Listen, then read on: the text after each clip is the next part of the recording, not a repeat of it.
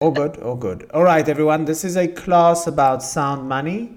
I'm gonna geek out a little bit on history here as well, because I really did get the sense from this whole thing, and even Brett Malinowski, I was talking to him yesterday in WGMI meeting, and even he was like, wow, I'm all for mass adoption, but I thought kind of the vanguard, all the people over here would have, got some basic sound money understandings. So yeah, let's do a class a little bit on sound money.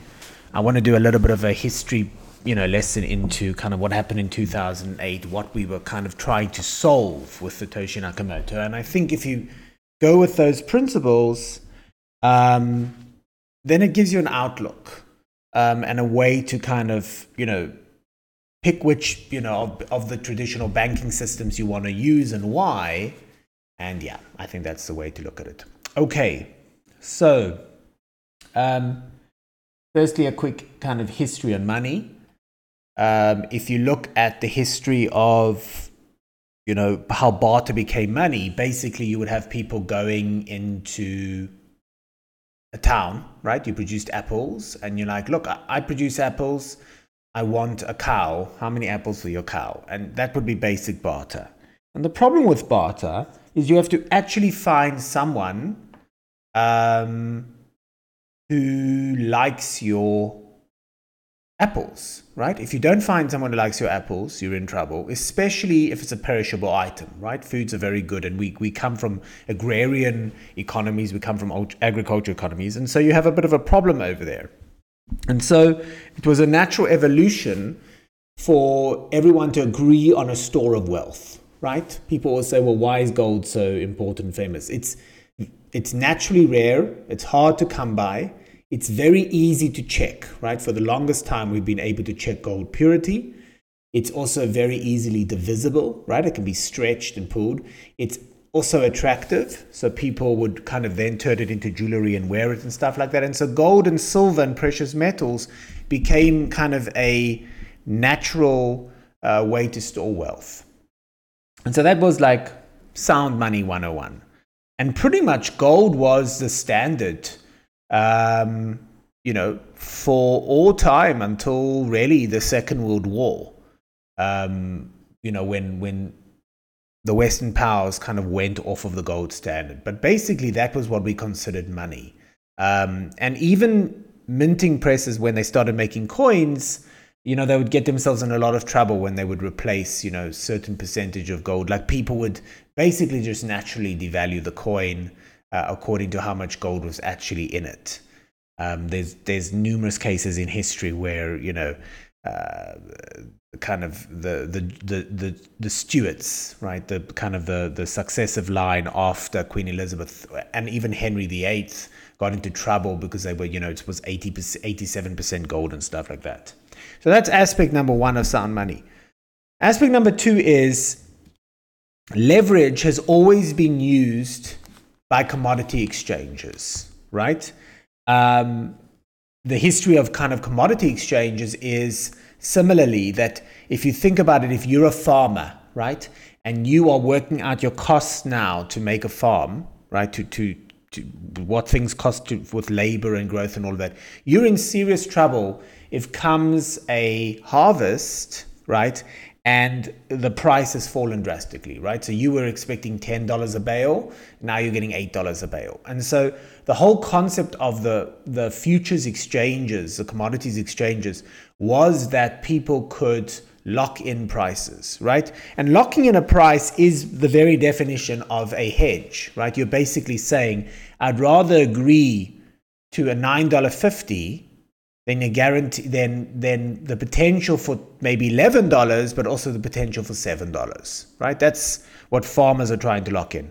And for people who rely, like a butcher, who relies on, again, a steady supply and not much price interruption, because, we know that when people raise or lower prices, it's very hard to, fuck around with that, right? The coffee shop will kind of take the loss for a little bit to hope kind of things stabilize, because their economists are like, their customers notice when their coffee went up 20 cents extra, when that's something you're having daily. And so the people that relied on it, like the butchers, they would, want to kind of secure that, they've locked in prices for the next 6 or 7 months. And because of the nature of them buying in advance, it became common practice to put down a deposit, right? It was never necessarily expected to be as leverage, right? But it was like on those contracts, still to this day, like if you look at the mercantile exchanges or commodity exchanges, you're putting down a deposit, right? And now, of course, enters the savvy traders, and they are happy to take advantage of that, right? Because it's actually the exchanges, the commodity exchange themselves, that only require you to put down a deposit on these contracts, right? 99% of people who today trade on, commodity exchanges never intend to take possession of the items. Although there's been some very, very funny stories where the contracts elapse and they get contacted by the mercantile exchange and they're like, okay, so how are you picking up your pork bellies now? And they're like, what do you mean? I'm a trader. And they're like, well, I mean, you kept the contract all the way till its end result. You're now the proud owner of pork bellies, and also, you've given us a 10% deposit. Where's the other 90%? So there's lots of funny stories like that. The exchanges are used to this, by the way. So they've kind of, they will have an auction and auction off to a local kind of, situation. But these stories happen a lot. So, so those exchanges offer natural leverage. And why I'm bringing this up in parallel about sound money is there's nothing wrong with institutions offering leverage. The problem really is when they're not segregating accounts, right? And when they haven't, when an institution is both offering you deposits and leverage, and then the two things are not split up, right? They're either not telling you that you're involved in leverage, right? I'll get into the standard banking system now where you are in fact told, and people have just become comfortable with it. Or they just are not they're just not segregating as they're supposed to be doing, right? In the case of FTX, it was supposed to have been segregated, but no one was doing an audit. No one was actually checking that everything was backed one-to-one. So if you look at the original story of banking was goldsmith. Basically, what would happen is there were only really two groups of people historically in medieval times who had serious kind of security when it came to precious things, right? It was the royal mint, right? These were the people who were checking the gold and making the coins. And, all throughout history, if you tried to make fake coins, you got, with always the harshest punishment, right? Because people needed to rely on sound money.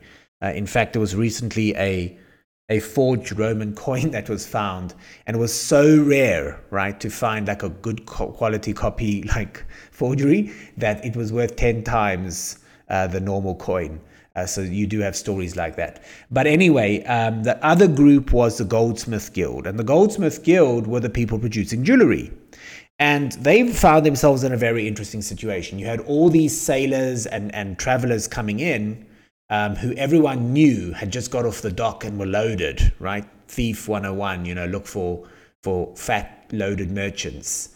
And so the first stop they would go and do was they would go and deposit it with the Goldsmith Guild, who basically offered what we would call today custodial banking, right? And custodial banking is literally the aspect of you pay me a fee to offer you storage, right? Most people still experience custodial banking today, but only in the form of a box, right? If you buy a box in a bank, that's example of custodial. It's segregated literally in the box. All they're doing for you is storing it. And so custodial banking started, and it was simple. You would leave it there for 8 months. You would pay, whatever, 0.001 for them to store it for you. They got to leverage their facilities and their guards. It was a win-win situation. But then they realized, hold on a second, most of these merchants are gone for 8 months of the year. Let's get an actuary and let's do some mathematics statistics, and we can start loaning out that money on safe loans. And so that's what happened. And that began the beginning of what we call fractionalized reserve banking. And that is the system we have today. Not only did we go off the gold standard, which is aspect number one, so you've got governments who are printing money literally by fiat, right, which means by ordinance of the government. But you also have a situation where the banks have been allowed in most Western countries to have fractionalized reserve banking, which means everyone has become comfortable with the idea that really that the bank only is really holding between 10 to 20% of the actual money in reserves, which they do, by the way, with the central bank, right? They keep an account with the central bank in most cases, that they can pull from to give people payouts for savings. And the other 80% plus is being used for loans, you see? And so this is where you get into kind of the three factors that cause almost what Warren Buffett calls as kind of an atomic bomb in modern finance. Because you have governments like the US who can print money by fiat, right? They're printing an enormous amount of money to kind of pull the levers of what they call a sound economy. We can thank Maynard Keynes for that, the economist. Then you have the banks, which are now able to basically increase that money supply by a factor of 100. It comes out to between, all the loans they give each other and everything else because of the fractionalized reserve banking. Then you have the aspect that no one is dealing in cash anymore, so it actually becomes a much higher factor, right? Most people are dealing in credit cards and things like that. So you've got the credit cards and stuff also doing a form of fractionalization. And then you have the leverage investments, right? You've got all these derivative products. And so when you add all those factors together, right? Like if you look at, people suddenly heavily trading in commodities or things like that, or you package these derivative products into like subprime loans and things, that's when you get, these incredible cascade effects because of all of the kind of margin calls, right? In other words, when Lehman Brothers collapsed, right, we might say that real estate is a sound investment. Okay, they were in the subprime ones, but let's say real estate as a whole is considered generally a sound investment. Lehman Brothers was so over leveraged relative to their reserves that basically if the real estate market moved a mere 5%, right, just all of that to do with move 5%, everything they had was wiped out. Right. And so, what's going on over here is once this kind of fractionalized reserve banking system's in place, combined with leverage, you can literally take any kind of safe investment, right, that people actually need, like pork bellies or wheat, and weaponize it into an atomic bomb. And that's kind of what's going on. So that's the historical backdrop to money as we have it. And so enters Satoshi Nakamoto after the 2008 crisis and says, look, this is not sound money. The fact that the government has kind of agreed that they've got insurance in Fannie Mac and Fannie Mae and that they secure your deposits, if there's a bank run, they'll secure it. The reality is they themselves are not sound money, right? Fiat, government currency is not sound money. We need to recreate in the digital age something that can serve us as gold. I think this was an early on massive fight within the Bitcoin community because Satoshi Nakamoto basically, wanted something that was both a store of wealth, right? That's what gold has turned into, especially in the last couple of hundreds of years where we don't actually pay for things much in gold. It's become a real store of wealth. And a currency, right? That was what he was hoping Bitcoin could be used as a currency. If we look at what's happened with Bitcoin over time because of, gas fees were high and mass adoption, all of that, Bitcoin has really, and I think it should be looked at as this now, replaced gold, right? It doesn't carry counterparty risk, right? If you hold your gold and you've stored it, you still store your Bitcoin, it acts as gold in that sense, right? It's real money. Anyone will accept it anywhere kind of thing. So no counterparty risk. It is intrinsically rare, right? Bitcoin has a finite supply. We know the kind of supply that's going on. So it's intrinsically rare.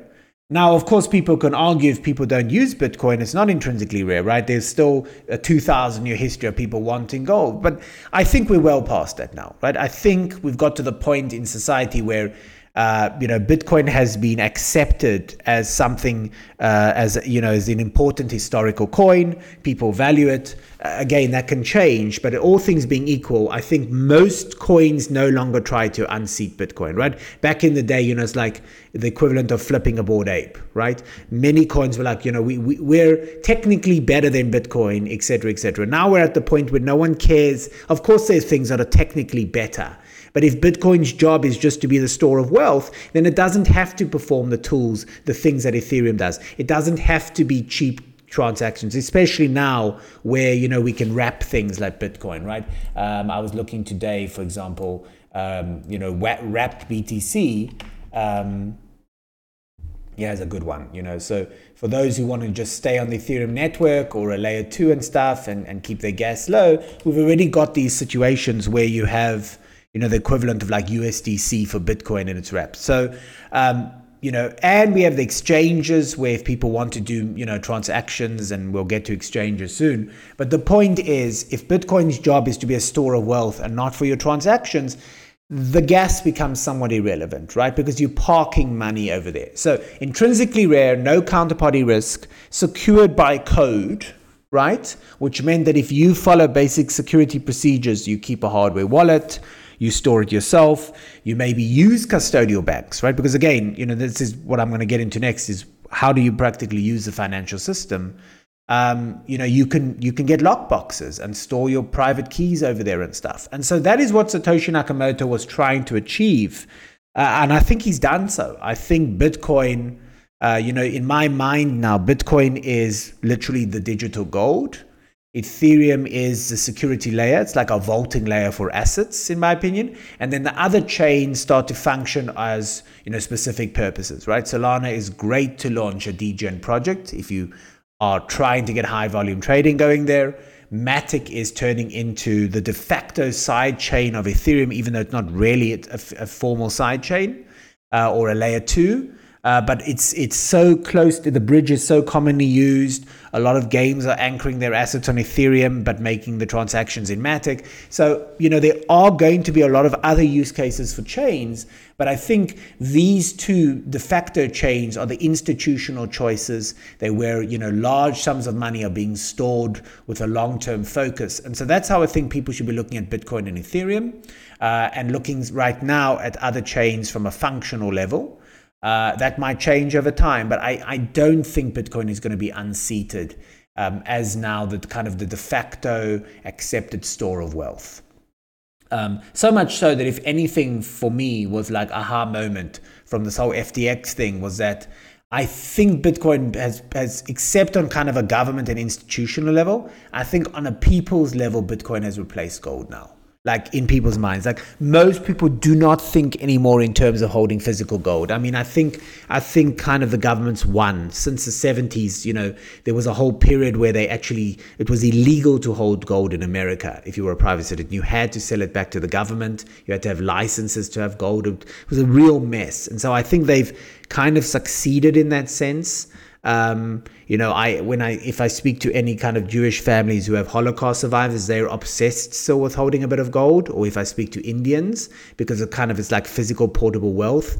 And most, European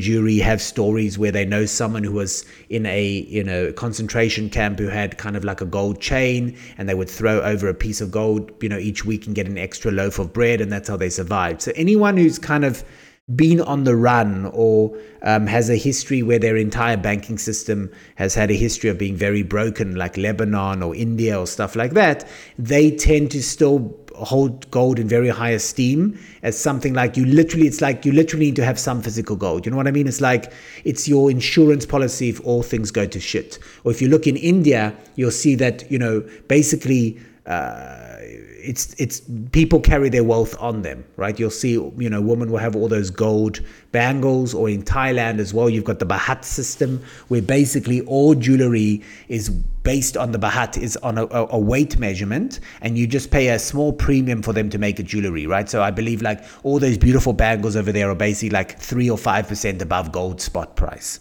And so essentially the jewelers over there are basically currency exchanges.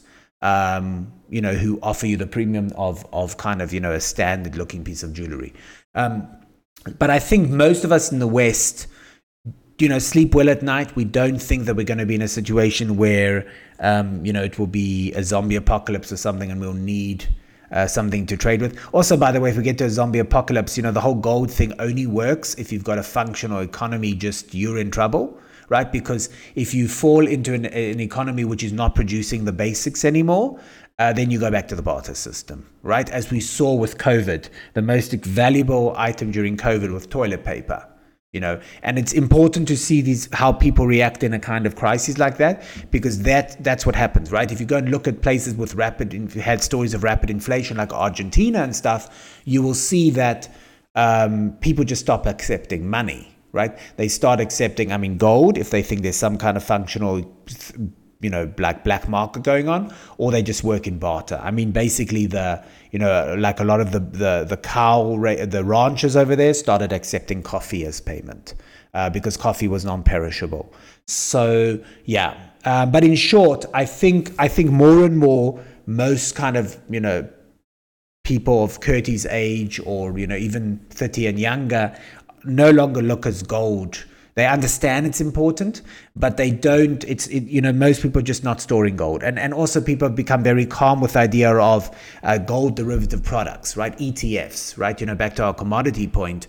A lot of people will have like gold as part of their portfolio, and when I ask them what that means, is they've either invested into gold mining companies, or they have gold but as an ETF, which means a kind of derivative product, and that's not real gold, right? Like if there was a gold run. Like people wanted to collect on their gold, it would be kind of, they could fulfill 20% of the supply or something. So that's part one over here. That's kind of a bit of a history to sound money.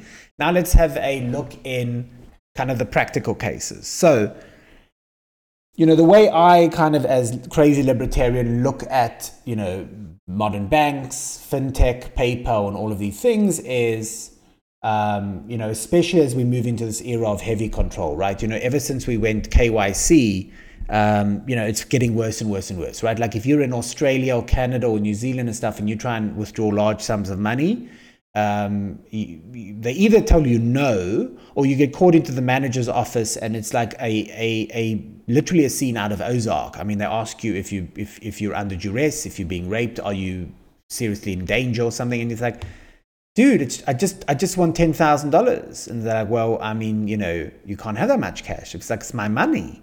And there's all these stories. I work with a diamond dealer, and he told the bank manager, either close my account or have me here, but I want to have a Scrooge McDuck anniversary moment with my wife. We want to literally bath ourselves in the money. And the manager's like, no, don't you have to be serious. He says, I am being serious. That's what I want the money for. And it's my money. So, call the police if you want. And so, yeah, we are getting to a system where they're trying to really move away from cash. Deposits just don't feel that safe. We also know that, apparently, according to Justin Trudeau in Canada, if you protest, they can freeze your accounts and stuff. So I think the way, we're in a bit of a catch-22 situation, because on the one hand, I think we're all getting the sense of this bank. You combined, how the banks are kind of coordinating with governments now, the move away from cash, the fact that there's fractionalized reserve banking. I think there is an uneasy sense that, that trust has been broken, right? I don't want to store my wealth in banks. And then yet we functionally have to operate in a society. So, I think the way to use banks is, depending on your situation, right? We all need an in-house bank in our country to do operations. I think that's obvious. We need credit cards and things like that. But there are fintech solutions. If you want to try and use some of the kind of fintech apps and stuff for credit cards, that's a way to do it. But I do think most people need a functional bank account, and depending on if they're also buying real estate or a house or something, you might have to have quite a big deposit with them. But if you're able to, once you've kind of got your 6 to 12 month bandwidth over there, or you've got savings because you're looking to buy a house, or it's your 401k or whatever, this is when it starts to get into kind of two avenues that you can go. Number one, there is, let's say you wanted gold. So there is such a thing as custodial banks, and they're not actually difficult to find. Obviously you have to do your KYC and stuff, but for example, here's a custodial group in Canada called Gold Money, for example, or if you go to the bullion site. And what we mean by custodial banks over there is that if you hold gold with these people, they go through a one-to-one audit all the time. Let's see, gold bullion.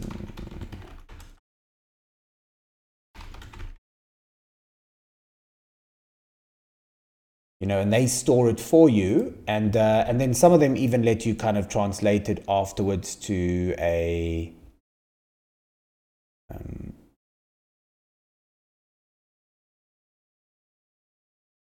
here's a couple of them. You look into them, and then you can often choose where you have the custody of the gold. So is it Switzerland, Singapore, America, whatever else? But the key point is, if you did want gold, they're physically storing it for you, right? So it's one-to-one redeemable and so on. And what's nice is, although they're doing a full-on one-on-one audit, you don't have to buy a whole gold bar for 30 or 60K, right? These ones actually ship to you. Who's the one that, let's see.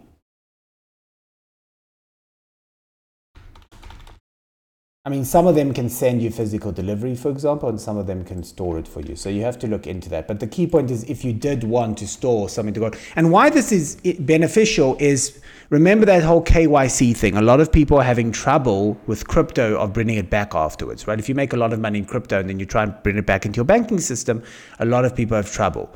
Whereas if you are either sending it into a gold reserve like this, or storing some of your money in gold, and then, like, in other words, I would say, let's say you were kind of concerned about depreciation of funds, or also just you don't want to hold so much in banks which are not reserved one-to-one. So storing it in gold, right, and then converting the gold back to cash when you want to buy a house or something, and having that then wire transferred over to your bank or the lawyers for the down payment or something, that is an option, right? So in other words, the key point here is, either you believe in gold as a store of wealth, you want that as part of your portfolio, which I think is not a bad idea. I think people should consider some gold as part of their portfolio. Or if you're concerned about the problem of kind of going full woke libertarian like me and having so little in the banking system that you almost, have trouble convincing them when you want to bring 100 or 200K in for a house, and they're like, well, where the hell did you get this money from, right? And if you have it stored in gold and then bring it over, the gold companies are doing KYCs for you anyway, and so it's closer to the banking system, right? All these big gold groups are the custodial banks as well for the banks themselves, right? Like, you'll see all of these. Here, look at this. This is like the central bank. This is like the gold in England, inside the Bank of England. And the Bank of England is, that's another good one, by the way. You can open an account, for example, with the Bank of England gold division, and they store your gold for you. So it's literally part of the main banking system that these big kind of custodial gold places like that exist, and you have access to them. You do not have to have a whole gold bar. That's the point. You can get access to this custodial banking. I think they charge maximum between 0.1 to 0.05% per year or something. The big expense is really just, the wire transfer in and the initial purchase, and I think they take a commission if you sell it. But it's very affordable, and so it's something to look into if anyone wants to hold gold. Because again, if you hold physical gold yourself, like gold coins, then you have to store it somewhere. Also, again, it's a problem if you sell it and then try to put that money back into the bank. So if your concern is not so much like, I'm going to say Rapjack over here because Rapjack hates doing KYCs if you can avoid them. But if you're not trying to avoid tax or considering just trying to hide your money, whatever your story is, but you want to be part of the banking system per se, you just don't want to be part of the fractionized reserve problem that is banks, right? You're scared that there'll be bank runs and stuff. Then having gold custody accounts is a way to have your money 101 backed by gold, And what's interesting is some of these groups like Gold Money allow you to have custodial cash accounts too, right? Like it's a side thing because they have people back and forth buying and selling gold. They allow you to have a basic savings accounts too. Now you won't get interest on your money, but it's a good way to store your money, right? And some of them also allow you to have a credit card. So it's definitely worth exploring. Feel free if you find a company or something to tag me over here and I can have a look, kind of give them an overview of if they, behaving and stuff like that. So that's a way to look at it. As a second point, for those of you who are in some of the Middle Eastern countries or have access to offshore banking, many of the private banks offer full custodial services, meaning even though they're not commercial banks, right? Private banks and a lot of trading houses, this is another hack, you can store your savings in a trading house, right? You just want to check that these trading groups have kind of segregated accounts, one-to-one, ideally an insurance as well and stuff like that, right? The key point is you want kind of medieval custodial services as opposed to kind of, people just being happy with checking accounts and savings accounts that are giving them almost no savings. And yet the bank is being allowed to use 80% of your money to issue loans, right? It's a bizarre thing that we've got used to. So that's what you want to break. And also a lot of these new DeFi apps, they often have very small limits on how much money you can actually go with them and transactions. But most of these kind of DeFi groups are not offering loans. So that's the key thing. You want to check, are they giving you segregated accounts?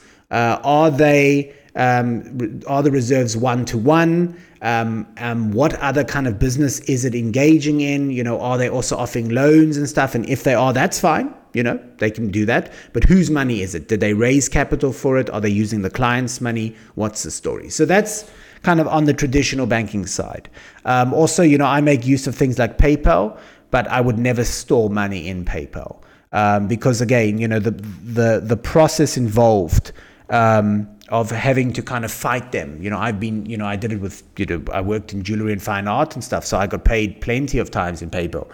And every time, every third time I got a big payment. I mean, I had the money frozen. They wanted to know why. It's a horrible thing that we've got used to.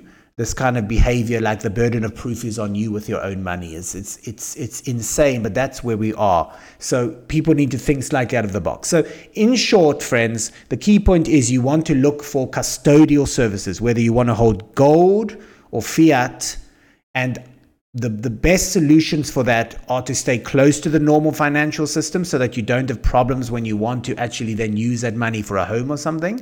And so you want to be doing your KYCs. You want to be using an institution that is a big trading house like Robinhood or something, or a gold reserve that is storing your gold. But the key point here is segregated accounts, audits, and custodial, right? That they're keeping it on a ratio of 1-to-1. So that's in the current traditional banking system. Then when you get into cryptocurrencies, it's similar for the exchanges, right? This is the kind of key point.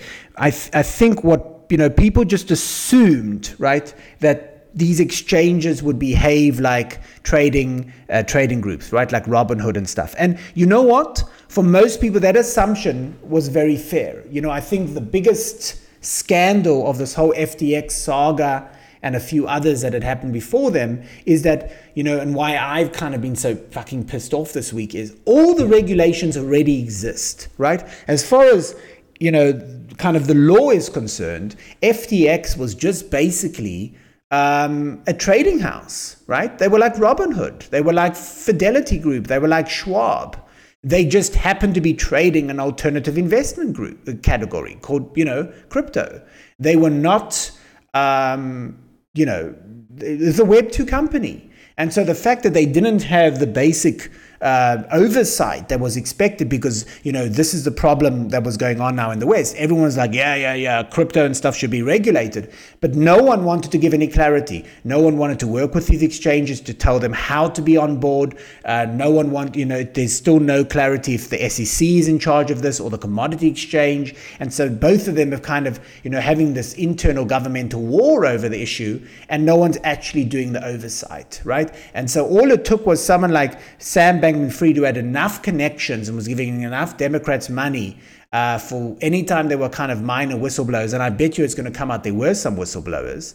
Anytime there were whistleblowers, to come out and get away with this kind of shit. But in favor, when these things hit the courts, I think the courts are going to find very much in favor of the exchanges, because when it comes to regulations and things, the courts strongly take into account kind of like your actions, like how have the exchanges behaved. And you know what? Every time the exchanges were asked for compliance stuff, they complied, right? In other words, like when you look in 2012 and stuff, when they came to the exchanges and said, we now require you to do KYCs, they all complied, even the offshore ones, even the ones set up in Caymans and Bahamas and stuff. They all wanted to be doing, pretty much good practice. We've as much as we degens and we traders and we accept high risk and stuff, everyone from the exchange point of view, we want to be part of the legitimate financial system, right? And so I think, this is going to play out very badly for politics right now. And I'm so happy that it was Sam Bankman-Fried that was taken down in this particular case, because the Republicans now have a bone to pick, right? He happened to be the second biggest Democratic supporter. And again, this isn't if you favor Democrats or Republicans or not, but if it had not been Sam Bankman-Fried, I'm worried that we would have had a bipartisan inquisition against crypto, because there is an angle for one of the parties to take over here regarding this being, about malpractice of a democratic government and getting donation stuff. In other words, another Bernie Madoff situation. We are hopefully going to get, progressive kind of a progressive instead of regressive approach to crypto regulations, while acknowledging that this FTX scandal really had fuck all to do with Web3. Okay, this was a failure of good financial institution stuff that is supposed to already exist, because they all had their heads in the ground, because again, this was a pissing competition between which regulator was meant to be doing the oversight. So shame on them. But it just goes to show that once again, not your keys, not your coins, right? Same principles apply.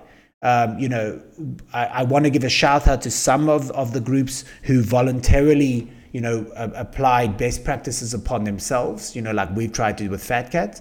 I mean, a major shout out to Kraken, who since 2014, I believe, has gone through voluntary audits and disclosures and things. I mean, the free market has solutions, right? There are some very good accounting firms that are able to do audits and things that I'm happy to go to bed at night, whether the government has looked into it or not, because these accounting firms have to keep, a good name.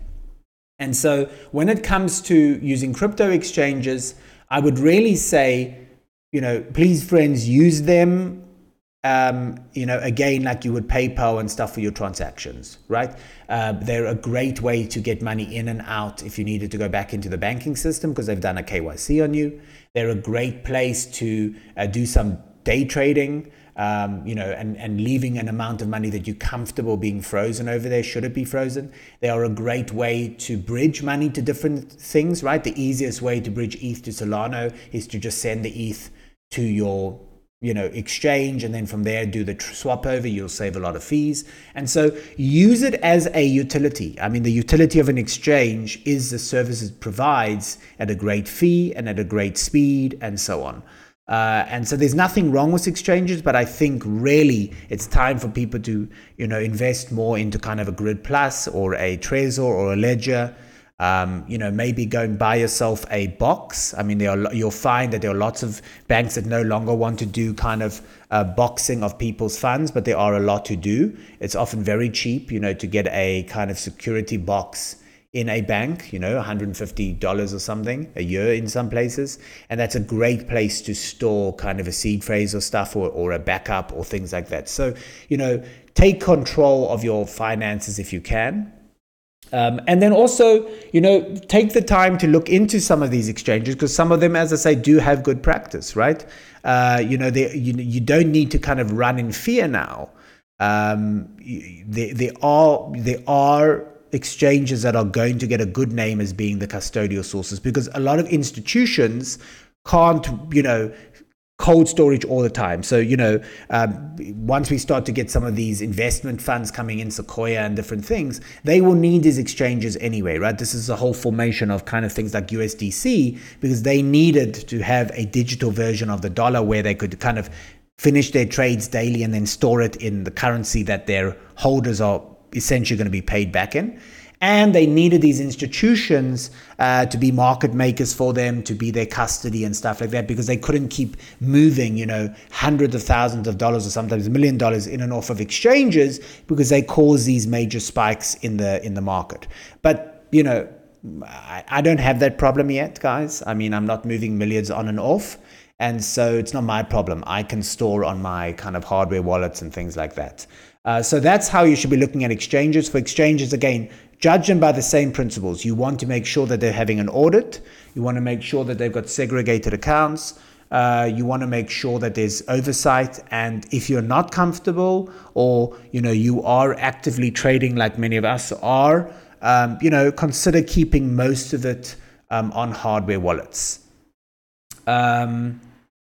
The good thing is DeFi has come a long way. We're starting to see now, Park, if you want to just toss that link maybe, we're starting to see, for those of you who are traders, there are now trading solutions, right? Like, one of the major benefits for traders is, you get, like on Binance and stuff, you get all these tools that for you technical folk, you've got used to, stop losses, put offers, calls, options, things like that are really much more advanced on kind of centralized exchanges than there are on, decentralized exchanges. But there are some tools coming out now.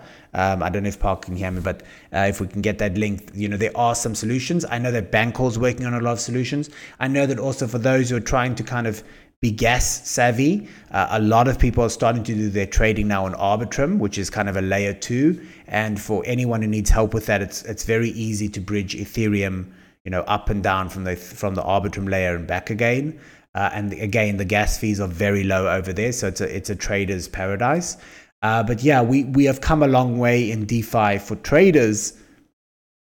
And so, more and more people can use exchanges, as I say, to do that currency exchange, and also to get money back and forth from their bank accounts. So yeah, that's the general kind of, I think, way to look at as I look at Sound Money, and how I'm looking at kind of all the different institutions in place. If anyone wants to ask any questions or kind of comment or give some thoughts, go for it.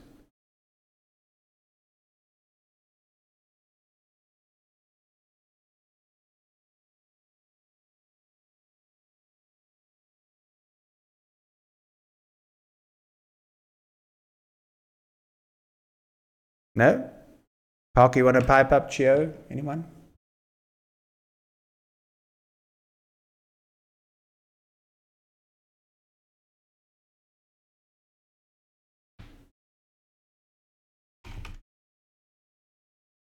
Yeah, I think I found the links. I'm going to just post this as well.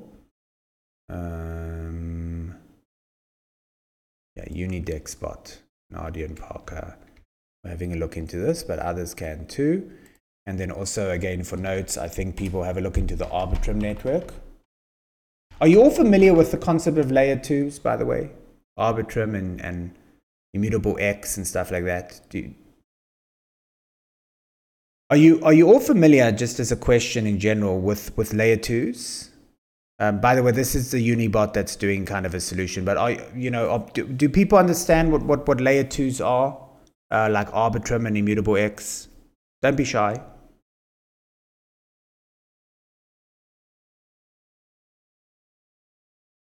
Anyone?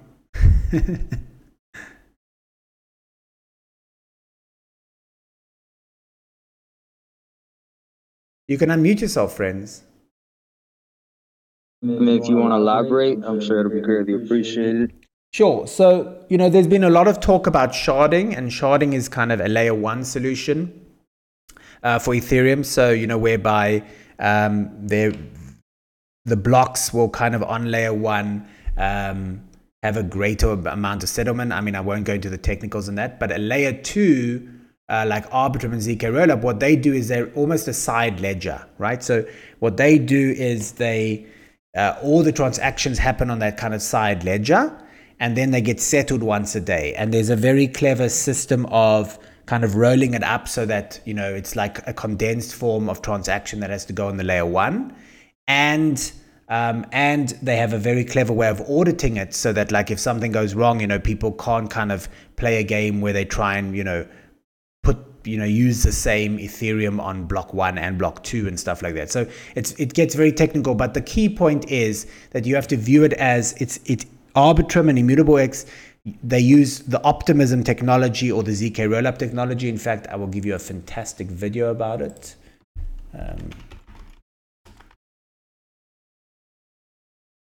This is a great set of videos in general if you want to kind of take a deep dive into the technical stuff. Let me see if I can find it. Finematic. But is it?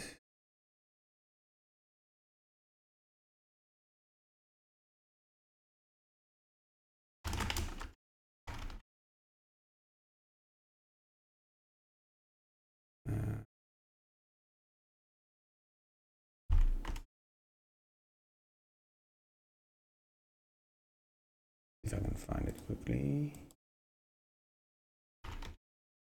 Cinematics, there we go. Okay, this is an amazing channel if you want to kind of get into the technical deep dives. But in short, it's all ERC20 tokens, okay?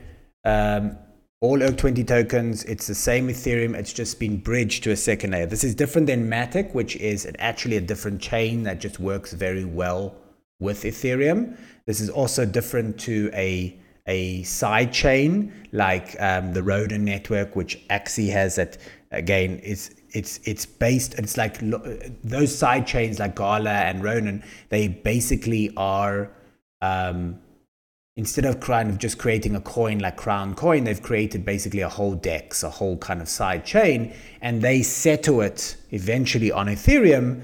But of course, you're relying a lot on their security and stuff. Whereas Arbitrum, the beauty of it is it has the full security of layer 1.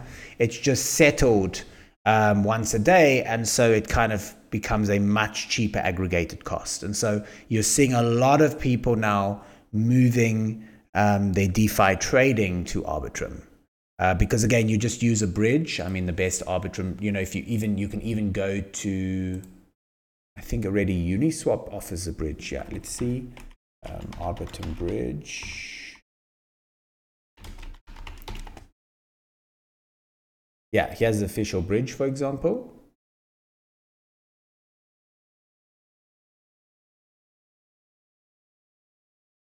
Okay, and so this allows you to bridge to layer 2. And then once you're on layer 2, then if you go to, for example, Uniswap or SushiSwap, you will see that you can just swap over to that chain.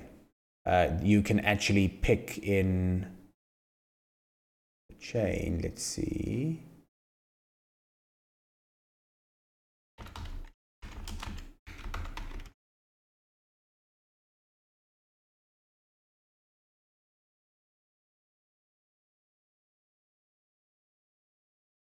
There we go. Perfect. Yeah, have a look at this. So if you go to the standard Uniswap, you'll see that, you know, once you bridged it over, you can literally change the chains, and there it is, right? So you can continue all the normal Uniswap stuff. You've got their Arbitrum and Optimism and so on.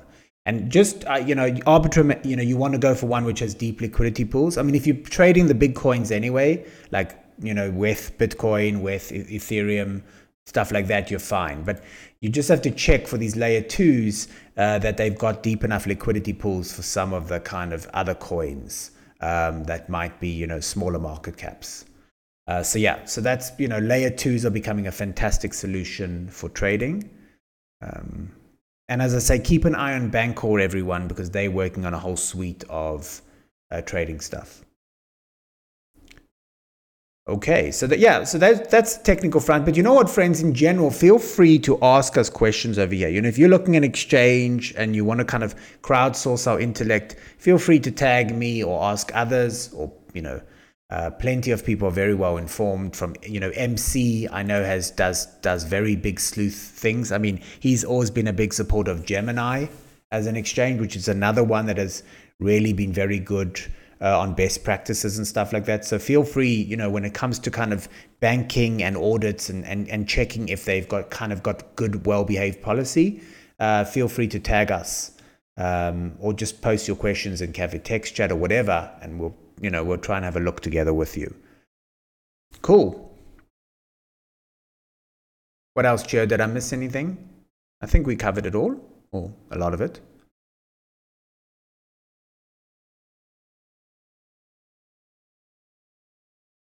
Awesome. Okay, well then if there's no general questions, I'm going to end this class now and get this over to Cyril. Hopefully it recorded properly. I think it did. So again, this has been a class about sound money, both the kind of theoretical and history, and how Satoshi Nakamoto kind of came to his conclusions, why we needed things like Bitcoin, and then a bit of practical thought on how to take those principles and apply them so that you kind of are not just part of the fiat problem. Okay, everyone.